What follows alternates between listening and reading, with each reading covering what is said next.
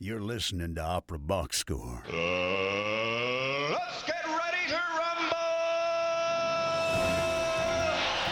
Wherever you are, however you're listening, it is America's talk radio show about opera.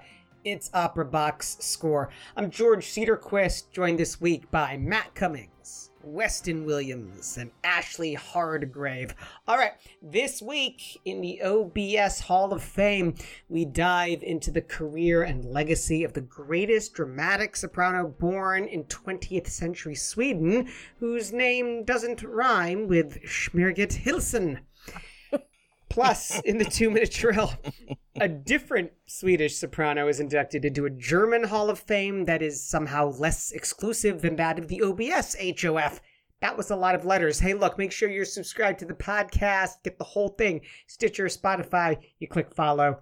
If you listen on Apple Podcasts, just hit the plus sign. And of course, send us a voice memo. Email us your hot takes. Get your voice heard. operaboxscore@gmail.com. You're going to get the OBS merch, beer coasters, lapel pins, all that good stuff, just for sharing your own hot take. Got a great crew tonight. Matt Cummings, there you are. Here I am, and here you are, and here we all are together. We are Apart. all here. Except Oliver. Except Oliver, but he's having a ball. We'll get to Oliver's pilgrimage in a second. Weston Williams, great to be in the same oral space as you. Well, yeah, same oral space, but Same time zone. If those of you who who are longtime fans of the show and have gotten used to a certain acoustic, might have noticed the past couple of shows, the echoes in my closet sound a little different. That's because I am now moved to another part of the city overlooking the lake. And let me tell you, folks, I was looking out today. It was gray and stormy, and I put on a little bit of Peter Grimes, one of those sea interludes, and man, it hit just right, you know? There's something about it, you know? The cold bleakness of Lake Michigan really gets to you sometimes. Got a great idea there, Weston. Ashley Hardgrave, great to be in the same space as you as well. I know, because we haven't been in such a long time. It has been You've been a little working girl. It's been a summer of singing in Chi-Town, that is for sure. And now I get a lovely break just in time to learn about all of the drugs in professional sports. So listen, between Brittany Griner's ridiculous imprisonment for cannabis oil, hashtag Free Britney 2.0, to our other bestie, Karen Rogers' revelation of an ayahuasca trip that's helped him for his game, we're in an incredibly different spot with drugs than we were in that era of HGH and steroids. I mean, I am all about talking about people. We're drugs positive now. It's 2022. We are. Well, it's legal in Illinois. That's all I'm going to say. I mean, I'm all about talking about feelings, but I did not have discuss Aaron Rodgers tripping balls on my 22 bingo card. So it's been quite a week. This is what I don't get. So I leave the show for 1 week and I go on vacation with my family to Michigan. The England women's national team wins Euro 2020. Bill Russell of the Celtics dies, and Lou Whitaker of the Detroit Tigers jersey is retired. All these things happened in essentially the space of 10 days. Yeah. I think the universe is telling you to go on vacation more often. You work Probably too hard, George. Well, in fairness, the British government did collapse while you were over there, so just be careful about your vacations in the future. I've got that magic touch. Let's talk some opera.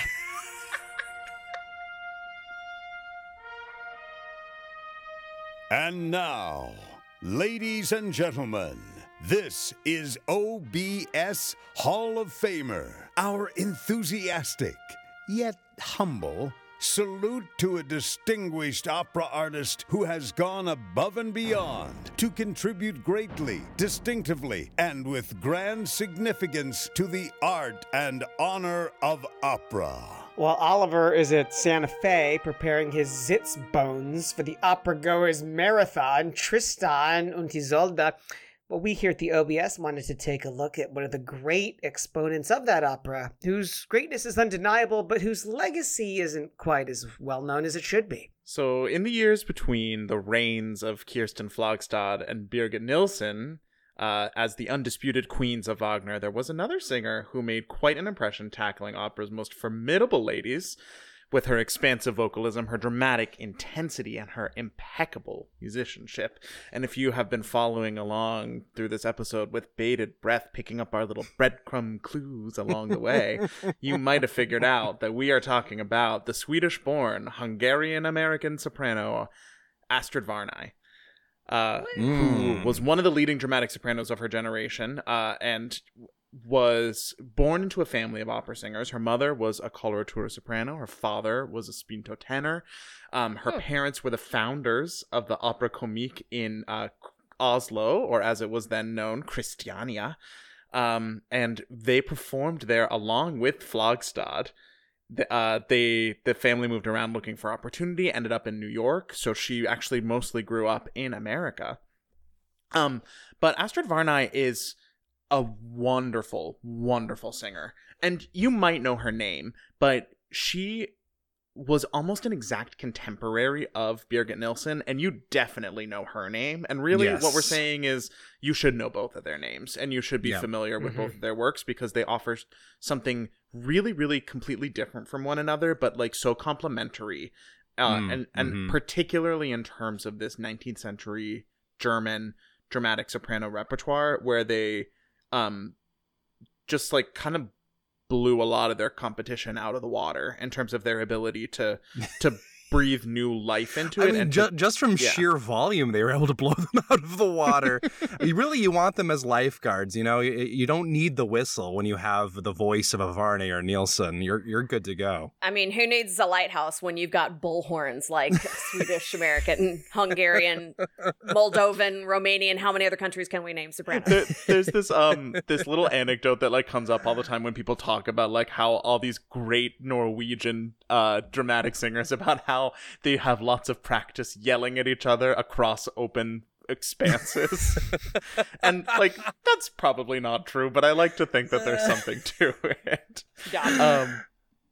But so Astrid Varnay, born into this musical family, by the age of 22, she was coaching with Hermann Weigert, who was a pianist and coach conductor that she met through Flogstad. He later would become her husband. She, at the age of 22, already had like 15 huge dramatic soprano roles on her resume that she had coached and were ready to prepare. I don't understand how that's physically possible. No. And you're saying, Matt, everyone lies on their resume. People are listing roles that they have the score to, like, on their bookshelf next to their piano, and they're like, I could sing that someday. I'll put it as role studied. Like, I've listened to a couple recordings. So Varnay's debut is one of those stories that you listen to it and you just like feel your jaw dropping lower and lower and lower towards the floor. Yeah. So on a cold night in December 1941. Which day in December 1941, Matt? It's December 6th, as a matter of fact. Okay. We'll come back to that.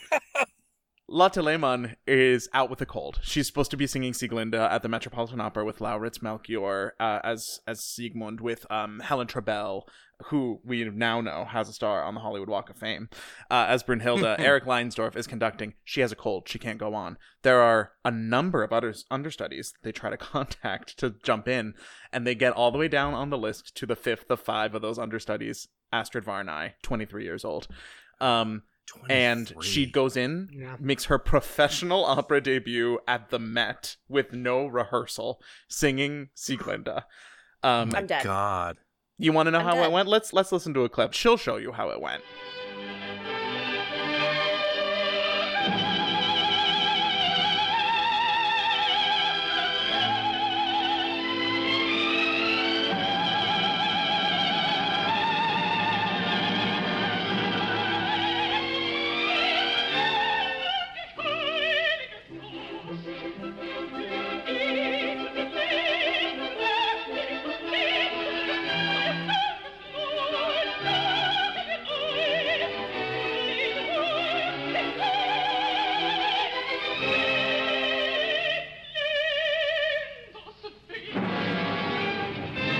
So that's like my 50 favorite seconds of the 5 hours of opera that is Die Walküre, the redemption through love motif, where where Sieglinde finds out that she is pregnant with Siegfried and just is so excited. And let me take advantage of the fact that we're no longer on the Dallas Opera Network here and say, holy shit. like how old was she when she did this? This was 41, right? She's 23. She's 23. Insane. She's not been rehearsing. She just did it. Guess what? That's only act 1. So in act 2, it's 6 days later. This time Helen Trebell is sick. Guess who they call to jump in and sing the role of Brunhilde at age 23 a week later. That's right, it's Astrid Varnay. Now, here's the thing, right? Like in 1941, acting in opera hadn't been invented yet. So, I understand how we might think that this is perhaps not as exciting as it is. But the sports metaphor is that this is essentially someone in their rookie year coming off of the bench, having been watching practice to like get their hands behind center or to be, playing point guard or forward or whatever it is, in the major leagues. This is just incredible. It's like watching Rookie of the Year, where like a middle schooler with a shoulder injury is able to become MVP. This is the third string pitcher in Field of Dreams coming and starting for the Cubs tomorrow. That's what this is. And that was noted on at the time even by her longtime friend and compatriot Birgit Nilsson, who noted in her autobiography that at the time that Varnay was making these debuts, she was still working on her family's farm pulling up turnips. And what could easily go unremarked here, but it won't because it's us, is that these two roles require extremely different things of the singer. Absolutely. And so to be able to sing both of them, not only like at age 23, not only within a week of each other, but at all, like is a feat that not many other singers can match, can say that they have done. Sieglinde is a small, it requires like less volume, but it needs a lot of line, and it needs you to have a huge amount of sound in your upper register. Yeah. And that register can just like bloom and expand because you just have to pour these great fountains of sound out to fill the whole room. And you need a lot of flexibility in your vocalism to be able to do that mixture of like low declamatory stuff when you're at home being browbeaten by Hunding, and this lyrical singing when you're like at the heights of ecstasy. And she gets some of the best music in the opera. And then Brunhilde is a much more declamatory role. I mean, famously, it's among the most difficult roles in the entire operatic repertoire, if not the most difficult role. It enters on the Hoya Tohos that go all the way up to the very top of the staff. And it's quite an undertaking even to get through that. And then you still have to sing for 3.5 more hours. And one of those long stretches and one of those long stretches toward the end of Act 2 when Brunhilde appears to Siegmund and to tell him about his destiny. Listen to just how differently she's able to marshal her vocal resources in order to make the feeling of this music come alive, the urgency of this music come alive. It's just a totally different affect, and it sounds like it could be a different singer, but it's not.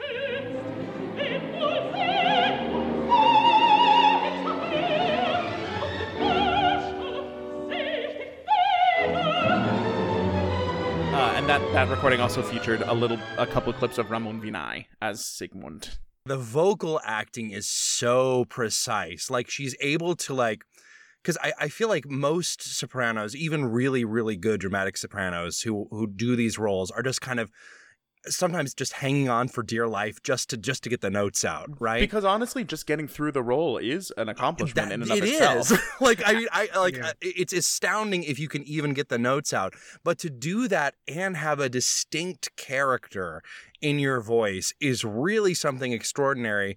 And like George mentioned earlier, this was before they had invented acting in Wagner, too. Well, and I also, in thinking, you mentioned the idea of vocal acting. The thing that blows my mind about all of this is, well, there's a few things. I'll touch on this and then I'll touch on some others later. But when you think about that idea of vocal acting, so many people, especially Wagnerians, because they're working so hard, will find these like glottal stops and bits and places where they like slap their chords together to like emphasize emotion. The Bayreuth Bark, baby. Exactly. She's not doing that. Yeah. You feel the emotion, you see the through line of what she's trying to tell you, but she's doing it without any of those like potentially harmful, and frankly they sound harmful and painful acrobatics. And this was something that was really remarked on at the time, was just how musically intelligent she was, how adept her phrasing was, how she was able to shade these roles with a huge palette of vocal colors. And interesting, this is around the same time that on the Italian and French side of the repertoire, Maria Callas was starting to do something really similar to the bel canto repertoire, to really make it so that it was more than just pretty bird songs. I think that she made her operatic debut in like 1949, so we're really within a decade of each other. They sing very differently. They're completely different singers, but I think there's a really interesting parallel track there when you're looking at like the development of opera on the mid 20th century. And Varney was undeniably on the vanguard of like bringing character back into the art form and introducing it in the way that we expect today from our singers. It just wasn't. That was not a requirement. Audiences did not demand that in the early 20th century in the same way that they do today. Especially for Wagner, because I feel like at the turn of the century, what you see in a lot of analysis of Wagner is really about like the harmony, of course, the poetry, and there's very much a sense the singer's job is to just put it forward, as written, and let it sort of like, it really isn't about the singers. I mean, the characters are important, but there was very much because you do see a little bit of a brief renaissance in opera acting in like the 20s and 30s, but it's not really this repertoire. Again, part of that is simply because, you're just hanging on for dear life with the notes. But to see this in this context, to have like a new level of what Wagner was putting into his works and bringing it out, I think that's a big difference with Callas too, is because, the bel canto is never going to be as meaty dramatically as Wagner, and Callas was able to wring so much stuff out of that. But there's so much more to wring out of Wagner and a lot of the post-Wagnerian composers that she was known for singing. It really is. It is a feat and a half to really approach that. And it helps when you've got a voice like this to begin with. I mean, it is rich and dark, and it has this real mezzo-soprano fullness in the middle register and real technical security all the way down into the basement. And especially when she was a young up-and-coming singer, it opened up into this gleaming and like seemingly limitless pool of sound in her upper register. Like the way that it just blooms is very different than the approach to high notes from like, I mean, I'll bring Nilsson up again, not because I think that there's a comparison or that one of them is any better than the other, but just that is probably the voice that most of our listeners are familiar singing this repertoire like that. And it's just a completely different approach to that high note singing, where Nilsson is like a laser that hits you right in the middle of the forehead and like almost drills through your skull because the force of her voice is so much. And Varney's voice is much more like a wave that envelops you. Mm-hmm. Yeah. Yeah, that's a great way to describe it. And if there's one role that really, I think, typifies what she was able to do in her youth, it's Elektra. Because this is a role that has so many hairpin turns of like high to low, of soft and delicate and demented to Talk about an angry accomplishment and just to get the notes out. Just the intensity and like literal vocal range as well as dramatic range, and just the relentless vocalism that you need to make it through the 100 and whatever minutes of that show. Let's listen to a clip of her singing Elektra's opening monologue.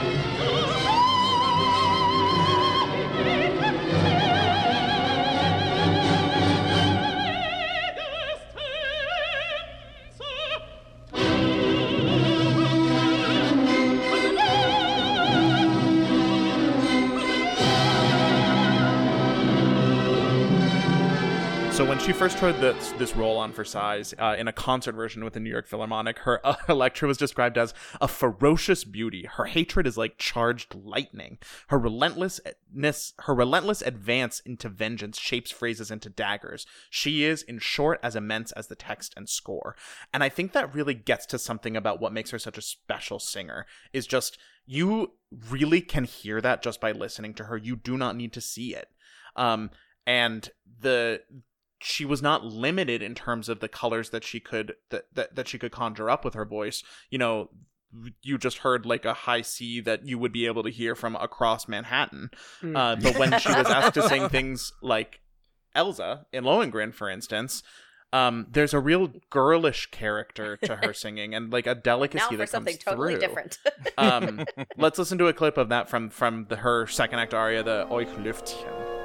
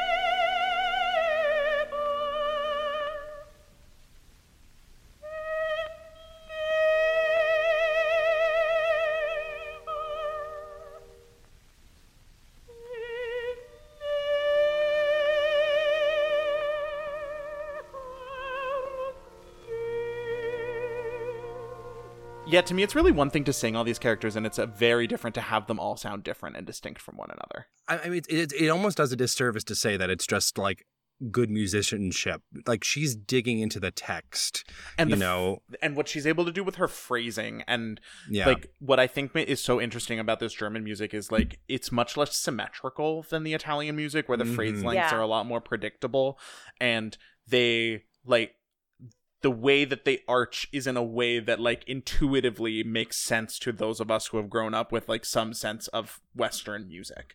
In this kind of German music, like the phrase lengths change from just a couple words that you spit out here and there to like one note that you have to hold for 15 seconds while the orchestra changes colors underneath you. Yeah. And Varney did sing a lot of Italian music as well. We're not gonna listen to any of it today because I don't think it shows her like at her absolute best in the way that the German repertoire does. But just like the command of being able to shape her air, like even throughout those sustained pitches, is like very special. And it's really what sets her apart. I always compare like listening to Wagner or Strauss to almost like Monteverdi in a way, because of that precision of how a phrase can become so important that it will break all the rules to make it make dramatic sense, whereas in Italian opera of the same sort of period, you tend to have it be the other way around. Sometimes it's just about the vibe structure. In Italian opera. A lot of times, actually, it's just about the vibe. And German music is a lot more specific. Yes. You're right. So Varney was a really reliable Met presence for the first decade and a half after her debut there. In the meantime, she made major debuts in Munich and Berlin and Vienna and Paris. She became a mainstay at Bayreuth after Flagstad recommended her to take over for her in 1951. And a good reference to have. Yeah, can you Weston, what was Bayreuth like in the 50s? Well, it was a strange time for Bayreuth, because obviously this was the days of Wieland Wagner and company, because this was the first time Bayreuth opened after World War II, right? So you have the pre-war Bayreuth was very much, shall we say, Nazi, in that it was very much about presenting Wagner as like the pinnacle of German art, and therefore all art in its most natural setting, in the way that the Meister wanted it. I believe there was a quote from like Cosima when she was still alive, like well after Richard was gone. And there was like a point where one of the directors came and asked her a question about what they thought they should do with this, and she said, how would Richard have done it, Yeah. And this was like 30-40 years removed at this point. Her diaries are like her trying to divine what her husband would have wanted. But there's very much a necessity after the Nazis to really try to do your best to reclaim Wagner from the Nazis, despite Wagner's, own blatant anti-Semitism, because he became truly the aesthetic symbol of Nazism, but he was still this integral part of German culture. So what Wieland did and the people he was working with, including Varney, were trying to remove everything that made Bayreuth a temple for this old conservative fascist view of fascist German art. And that included, getting rid of the naturalistic scenery, changing the tempos drastically. I think the average speed of Parsifal went from, they managed to cut like 40 minutes off of it, in this time period. Just because they're like, at a clip. Yeah, exactly. Well, and all good things, honestly. And this was sort of the birth of Regie Theater, right? At this time period. And it was also a necessity because there wasn't a lot of money. Yeah. Right. That is also true. It really helped them out on a bunch of levels.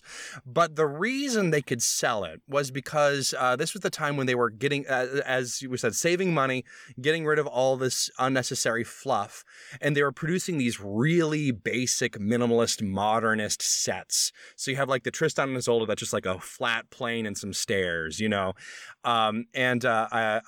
a quote from Wieland Wagner. Someone asked him about the lack of scenery tree on stage.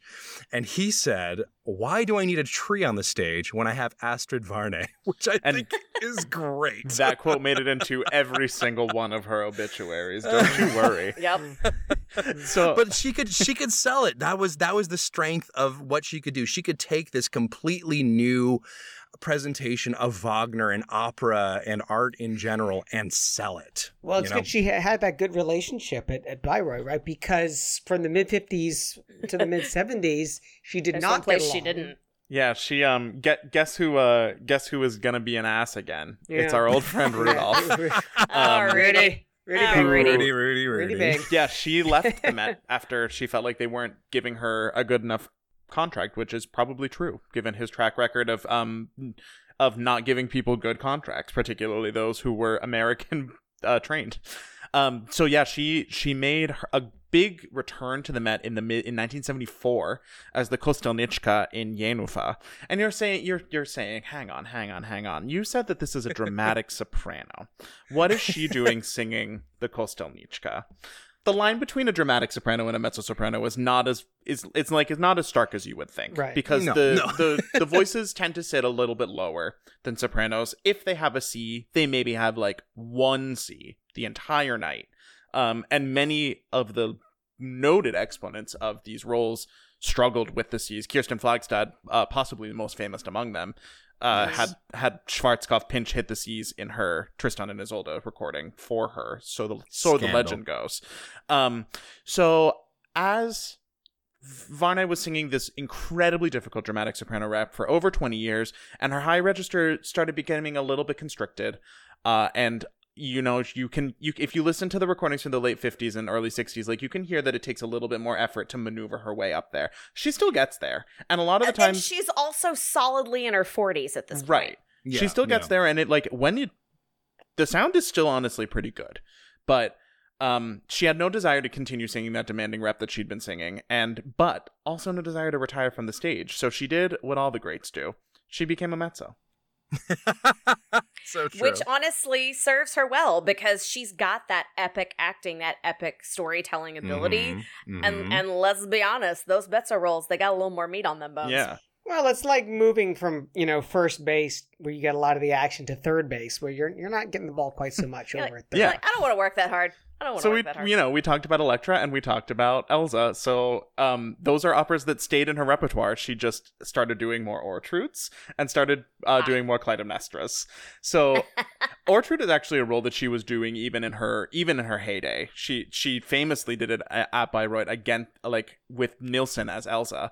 And that it is just some balls to the wall singing. Let's listen to a clip of her singing the Entweihte Götter invocation.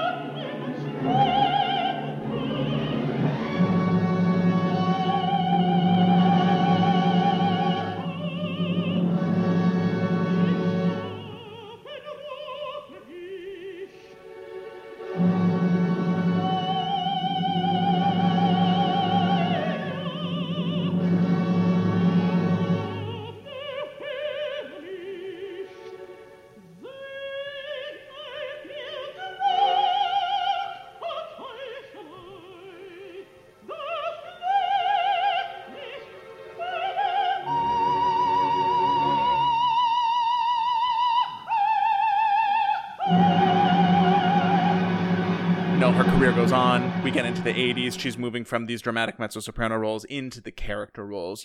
She's still doing Mamma Lucia in Cavalleria Rusticana. Her final new role she took in 1995, Whoa. 55 years after she made her debut as the nurse in Boris Godunov. And when she was asked why she was still doing this, she said, "I just love being on stage, seeing up close the work of my younger colleagues." And that kind of graciousness and that love of the art form and a desire to be a part of it however she can in that moment in time is really special, and something that you don't always see in singers in general and leading ladies in particular. And it comes with the kind of fearlessness that was really present in her singing the whole time. Let's listen to a clip of her doing Clytemnestra from the movie version of Elektra, and just listen to the way that she is using these vocal colors to make a downright ugly sound when it's really called for. Bin ich so behängt mit Steinen, denn es wohnt in jedem ganz sicher eine Kraft. Man muss nur wissen, wie man sie nützen kann. Wenn du nur wolltest, du könntest etwas sagen, was mir nützt. Ich, Mutter, ich, Jutta, denn du bist klug, in deinem Kopf ist alles stark. Viele sagen, was mir nützt.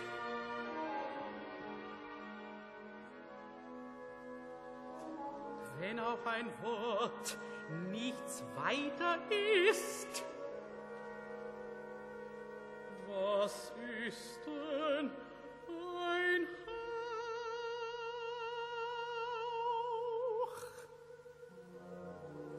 Und doch kriecht zwischen Tag und Nacht, wenn ich mit offenen Augen lieg, ein etwas hin über mich.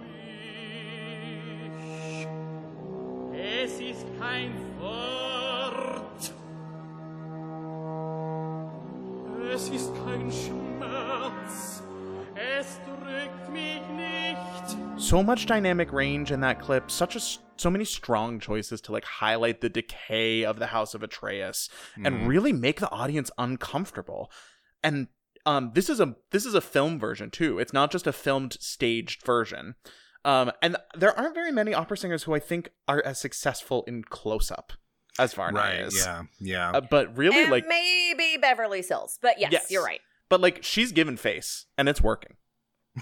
She's given face real hard. Well, and it's one of those concepts of not leaning on the pretty.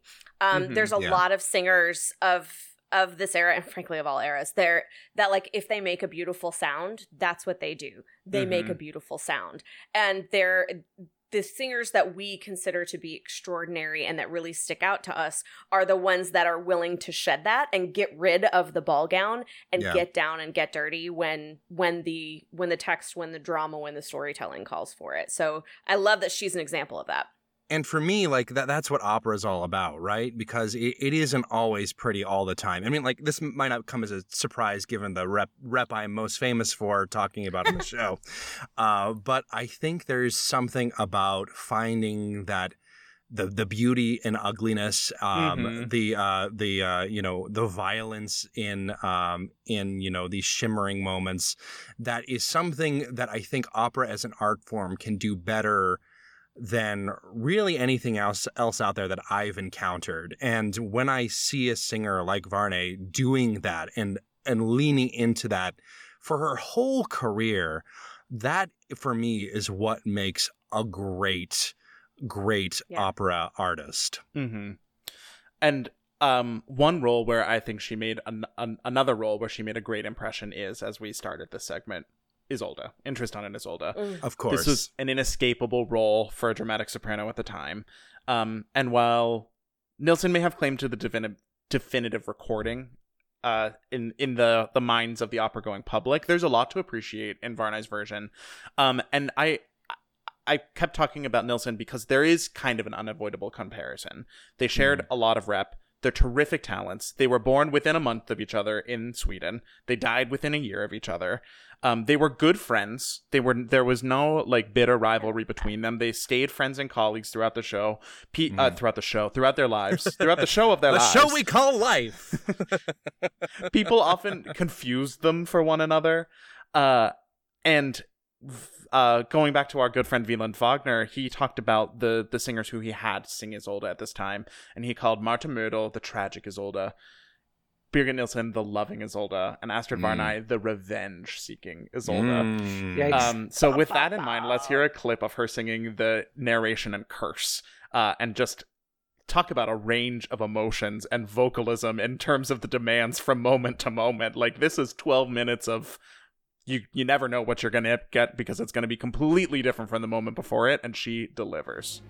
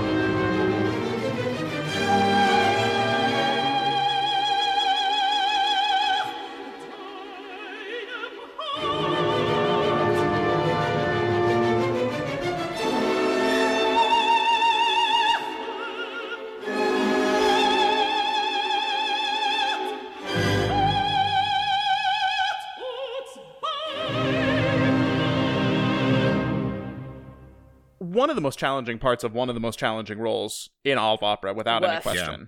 Just like, woof. Amen. She brings that character to life so clearly. And all of that, fire and brimstone that she's raining down on Tristan in the curse does not mean that she had lacked the ability to be delicate and tender. And you hear that especially at the end in the love duet in Act 2, which we're not going to clip for you tonight, but you should seek out because it's wonderful.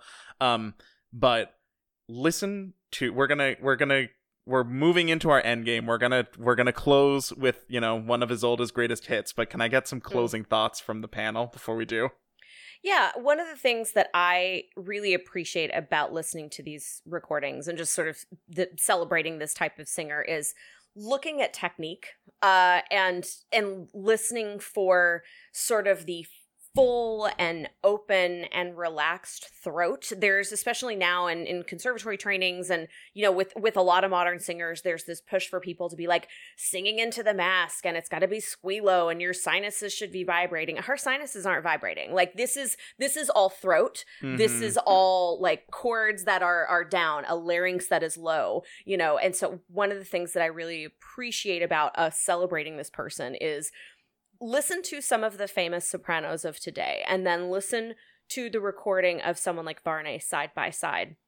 They're singing the same rep, but they sound completely different. Now, I mean, it's a style thing, but this is a style that I tend to prefer. This sort of bigger, larger, more open technique. And there's some singers and some teachers out right now that are starting to really have this conversation about returning to this style of singing. And so I'm really excited to see, to celebrate this person today, but also to see what types of singers we can get with that technique in the future. Astrid Varnay joins the OBS Hall of Fame. Matt, take us home with a final clip. Yeah, we got everything in this one from steely force to limpid radiance, and if a few scoops and swoops are the price you pay along the way, so be it, because this is a singer who is not just surviving in this repertoire, who's not just managing to get by, but a singer who has the ability to make choices, and to have the ability to make choices and to bring those choices to life when singing like this is honestly a marvel. And to use those talents and those abilities to create the strongest, most fascinating possible portrayals, a Liebestod like this is what gets you into the Hall of Fame.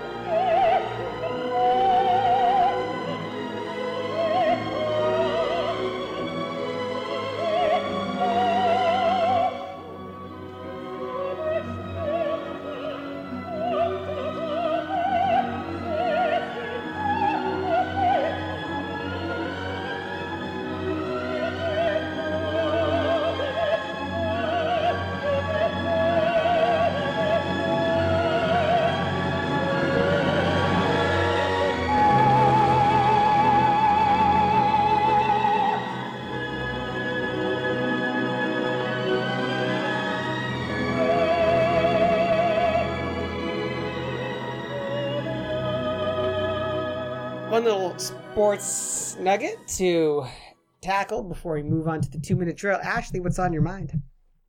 This is one for Weston. I'd like to congratulate Weston's beloved Alabama Crimson Tide, who were voted number 1 in USA Today's coaches poll that is out today. Weston, congratulations. Maybe they'll beat Georgia this year. Ouch. Hang on. One second. I need to get away from the microphone. Oh, God. Hang on 1 second. One second, this folks. Makes me... Roll time! It makes me so angry when he does that. I can't stand it. I'm going to have to move straight on to the 2-minute drill. I'm going to leave you in the dust, Weston, while you put your headphones back on.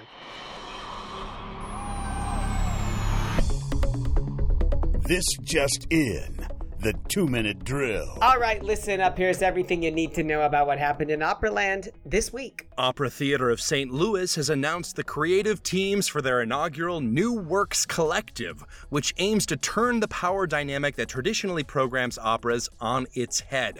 6 artists, composers, librettists, and stage directors have been identified to create, workshop, and premiere 3 new chamber operas in March 2023, said General Director Andrew Jorgensen, quote, "We're excited to better serve the voices of our artists and our community." Congrats to Nina Stemme, who has been awarded the title of Bayerische Kammersängerin, the highest musical distinction in Bavaria. No word on the recipients of the first Kammerpodcaster und Kammerpodcasterin titles in Bavaria yet.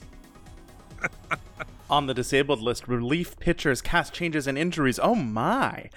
Clay Hilly stepped in as a last-minute replacement for Stephen Gould in Siegfried in Bayreuth's Götterdämmerung. And in the same ring cycle, Michael Kupfer-Radecki stepped in mid-show as Wotan for Tomasz Konechny, who was injured on stage during Die Walküre, but sang through Act 2. Konechny was able to return to the stage the following night as the Wanderer in Siegfried. Anita Ratchvelishvili has cancelled her participation in the role of Amneris at the Salzburg Festival and will be replaced by Eve Maud Hugo. And in the same house, different show, a female extra was seriously injured when she fell off the top stage level during a rehearsal of The Magic Flute. In an official statement from the festival, quote, "There has been an accident at work that has also been reported and is regrettable. Normally, a serious accident where negligence is suspected is investigated. That's not the case. It was an unfortunate accident." Exit stage right, acclaimed Brazilian soprano Laura de Souza has died of cancer at the age of 64. One of the most renowned dramatic sopranos Brazil has ever produced, de Souza excelled in Verdi and Puccini heroines, several Wagnerian roles, and was acclaimed for her portrayal of the title role in Strauss's Ariadne auf Naxos. And on this day, August 8th, an incredibly slow news day, in 1754, we have the birth of singer Luigi Marchesi. In household name. Yes, totally. In 1857, we have the birth of French composer Cécile Chaminade, who was the first female composer awarded with the French Legion of Honor. 1905 is the birth of French composer André Jolivet. I just wanted to take a moment to say that slowly. It's fun. 1921 is the birth of American composer Roger Nixon. 1964 brought us the formation of the Dutch Opera Foundation, which would go on to become the Dutch National Opera. And one for the home team. In 2004 on this day, Dave Matthews Band emptied their tour bus's septic tank onto a tour boat in the Chicago River. And that is your 2-minute drill.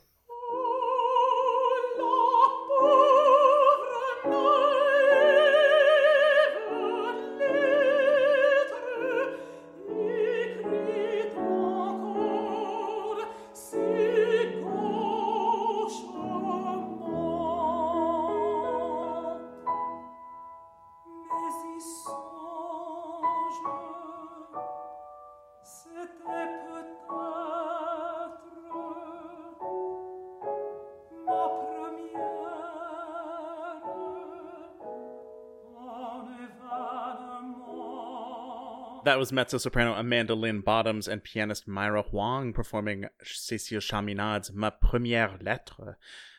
Chaminade, impeccable credentials, and she was a big hit with the music going public in the early 20th century, but has since fallen into obscurity, and I think it's beyond time that we bring her music back into vogue. I remember the Dave Matthews Band thing happening. Drink? Was it? Were you the one who unloaded the septic tank? No, it wasn't. No. I've never been on a tour bus, but yes, I was in Chicago when that happened. Perhaps the only one. No, I bet That's no. before Oliver my was time. here. Oliver was here. I was here. I was here as well. Were you? That was yeah. It was wild. And the crazy thing was, I was supposed to be on the river that day.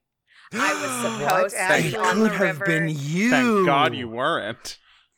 Yes, and listeners, you're going to need to go back and do a little Goog on this. You know what? No, you don't. I'll just tell you. So Dave Matthews Band, nicest guy in rock of all things. You know, he all of a sudden is That's like what they say, anyway. vilified because the tour bus decided to empty their septic tank. I mean, and honestly, tour buses, as gross as this is, do this sometimes. So they found a spot on the Chicago River and started to do the thing and do the business. But Chicago in the summer is known for a lot of boat tourism, and it just so happened that there was a tour boat that was coming by right at the right time. There are no ceilings on these, no roofs, friends. So those septic contents went right onto some unsuspecting Iowa tourists. Oh God! And it could have been Ashley. Now we know. Could have been Ashley. No, so my good call for the episode is going to be that Ashley was not on the and all of that tour all, that day. You know, everything from that tour bus got swept down the river to St. Louis. There we go. So, That's just what they deserve. Well, no, it's not. St. Louis is doing marvelously well right now. They got the New absolutely. Works Collective firing on all cylinders. Yeah, Weston. Weston called it the inaugural. I think there's been some iterations of this idea in previous versions. Not exactly the absolutely. collection, but did not Yeah. Fire Shut Up in My Bones and Champion come out of this same program? I think it was structured differently. Yeah, it might have been structured differently. Their press definitely says inaugural, but I don't know what form that took. I will say Opera Theater St. Louis, this is not the first time they've done something like this. I think one of the strengths of OTSL is how they really try to connect with their local audience historically. I mean, even like, to the bare basics, performing a lot of American operas, a lot of, even when they're doing... Everything is in English. Everything's in English, that really trying to make sure that as many people can appreciate it as possible. And I was actually just recently in St. Louis for a wedding a few weeks ago. And I was, really thinking about, the city and, the political situation down there is not often kind in terms of supporting its residents or the arts in general. And I think that what Opera Theater St. Louis is doing is a great model for other companies in similar situations to try to bridge that gap. These are all St. Louis natives who are I'm not sure if all of them are natives, but they're all part of the community. And you see a lot of people of color, a lot of people of different sexualities. I believe, Ashley, you know a little bit about Trayvon Griffith. Yeah. So, one of the things about Trayvon is he founded something called WorkFest. It's an arts and culture festival in St. Louis that is highlighting, Black and queer, LGBT, non-binary community. So already just in bringing somebody like him in, that's a level of representation that is, it's big. And so when they talk about sort of changing the power dynamic and sort of who's making the decision on what gets programmed by bringing somebody in like Trayvon, who's already known for this really fantastic, open festival that happens in St. Louis. They're already really just sort of setting the tone for that. And, in looking at sort of the names of the people who are heading up these teams, you see a lot of queer people, you see people of color, you see queer people of color, you see women. So again, these are steps in the right direction for, other companies to model. Really, the only thing wrong with St. Louis is the St. Louis Cardinals. Everything else that OTSL is doing is right. It's strange, of course, because in Chicago, you'll be a Cubs or a Sox fan, but from Central Illinois down to the border, the Southern states, they are all 100%. Cards fans. It's because downstate hates Chicago, George. Absolutely. That is deeply true. Okay, so there's no accidents happening in St. Louis, which is good, and then now there's accidents happening in Germany as well. So we have these problems at at Bayreuth, people getting injured. I'm starting to think that someone has cursed Bayreuth. There have been so many cast changes and now injuries. Wow, who would possibly have a good reason to do that? There's always drama at Bayreuth. That production of The Ring Cycle, by the way, directed by Valentin Schwartz, who's 33 years old. There was an article on him in the New York Times, which I don't know if I'll ever direct The Ring when I'm twice that age. Was he the fifth understudy to go in as the director without having any time to prepare? And then of course, in Salzburg. Right. Yes. There was the injury of the extra who fell off the top stage level. I hope they're doing okay. We didn't see any specific news about the article was at pains to say that it wasn't foul play, and these things happen. Yeah. I will say this: Lydia Steyer, who was the director of that production, who I know, is so conscientious, and safety would absolutely come first with her. So I'm not going to conjecture as to what the scenic design was like, how this person got hurt. It happens, and everybody is mortified when it happens. Administration, directors, everybody Yeah. feels responsible in their own way, and a lot of finger pointing can happen in the days and weeks afterwards. Yeah, But absolutely. doesn't it seem that we've reported on this with more frequency in the last like 6 to 8 months? Yes, I know that opera was kind of not doing stuff for a while, but it feels like these aren't the first articles where we've talked about somebody getting injured on a set or in rehearsal. So I'm just a little Well, I think people yikes. are taking their eye off the ball a little bit. When we think about health and safety, we're really thinking about COVID protocols right now, and Right. That's and a good perhaps point. people are forgetting, with the fragility of the human The body. human condition. And it's not that Yeah. people are taking more chances. It's just that like our focus is in other areas, and this is what is now reminding us that we have, safety must absolutely come first. Yeah, I mean, theater is theater of any kind, not just opera, is a high risk thing. I know as an audience member, it can be really, you might watch a show and like not realize the possibility of an injury happening.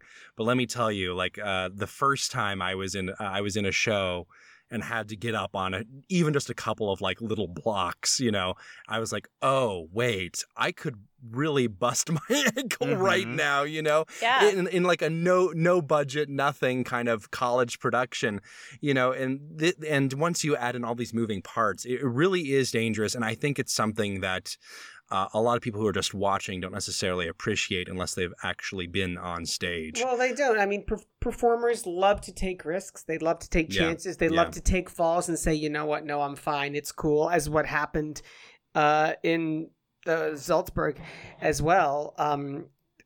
To say, yeah, no, we're good. I'll say, this is Konechny. I'm going to sing through Act 2 and all that. Yeah, Instead by of right. saying, no, we're stopping. This is we're done here. Despite all that, doesn't it not feel like we're kind of in the dog days of opera summer? We absolutely are in the dog days of opera summer. And of opera birthdays. It is hot. Summer festivals are ending. Companies that are in the traditional academic year are starting to build back up. There's not a whole lot going on except somebody's sick, so someone else is going to go on for them. Yeah. We had to, I joked about the slow news week, but mother of pearl, y'all, we had to dig for some stories. Usually there's a lot more going on that we can talk about and report on. That is a historical trend on August 8th.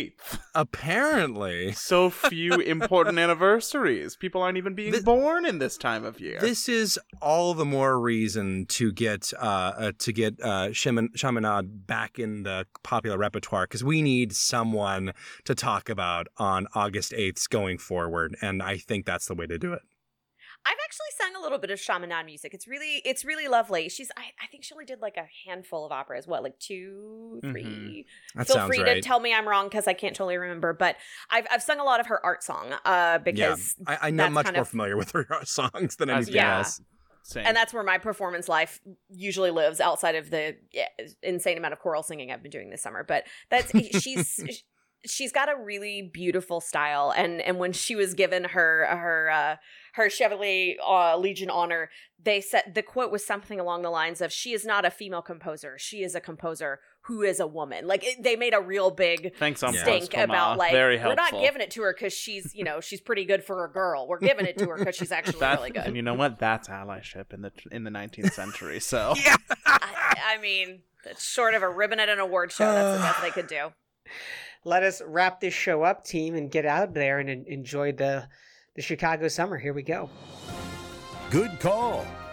Bad call on Opera Box Score. Good call, bad call to wrap things up this week. We won't be taking a week off, by the way, until Labor Day. We will plow ahead through the month can't of be stopped. August. Come hell or high water. Matt Cummings. So I was prepping for the show today. I come across my timeline that Australian actress and singer extraordinaire Olivia Newton-John has passed away after a long battle with breast cancer. And the Grease movie was one of my earliest experiences with the musical theater art form, and it holds a special place in my heart. And I'm, thinking of her family and loved ones and praying for the best. Weston Williams.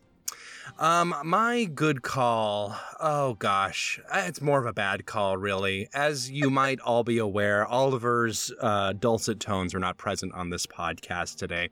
And that's because he is being wined and dined over in Santa Fe, having the time of his life, watching Carmen, Tristan and Isolde, interviewing some great performers that we're going to be featuring pretty soon. And once again, second year in a row of Oliver being wined and dined, did not invite me. Bad call, Santa Fe. Bad They call. can't afford the extra leg room. That's fair. I rescind my bad call. Ashley Hardgrave. Listen, this is my first time back in a long time. I had like 17 different good calls that I was really excited to share with all of you and you listeners at home. But 90 minutes before we started, it was reported that the FBI is raiding the Mar-a-Lago resort, and it is all I can do to not be mainlining any sort of news source while we're in the middle of recording. I am vibrating with anxiety, so let this recording be the moment in time when we know that they were there, but we don't know what they were there for. And if my head explodes next week, you'll know why. Chicago, of course, home to some fantastic improv comedy, the Second City, Improv Olympic, and the Annoyance Theater. Yours truly currently doing a week-long summer intensive at the Annoyance Theater in improv comedy. So next time you see me, you just, give me a non-geographic location and I'll give you a 2-minute scene. Yes, and. Yes, and. Got you back. That's it for this week's edition of America's Talk radio show about opera. Our announcer, he's Norm Waddell, and Norm is at normwaddell.com. Make sure that you subscribe to this podcast if you don't already on Stitcher Radio and Spotify. You click follow. If you listen on Apple Podcasts, just hit the plus sign. Again, send us a voice memo. Get your voice heard. Email us your hot takes at operaboxscore@gmail.com. You're going to get that OBS beer coaster and the OBS lapel pin just for sharing your own hot take. Our creative consultant is Oliver Camacho. Our audio editor is Weston Williams. For your co-hosts, Matt Cummings and Ashley Hardgrave, I'm George Cedarquist asking you to continue the conversation about opera while not getting hurt in an opera house. We're back with an all-new show next week when we check in with Oliver after his Santa Fe pilgrimage. Plus, you get more opera headlines, more hot takes, and more leg room. Join us.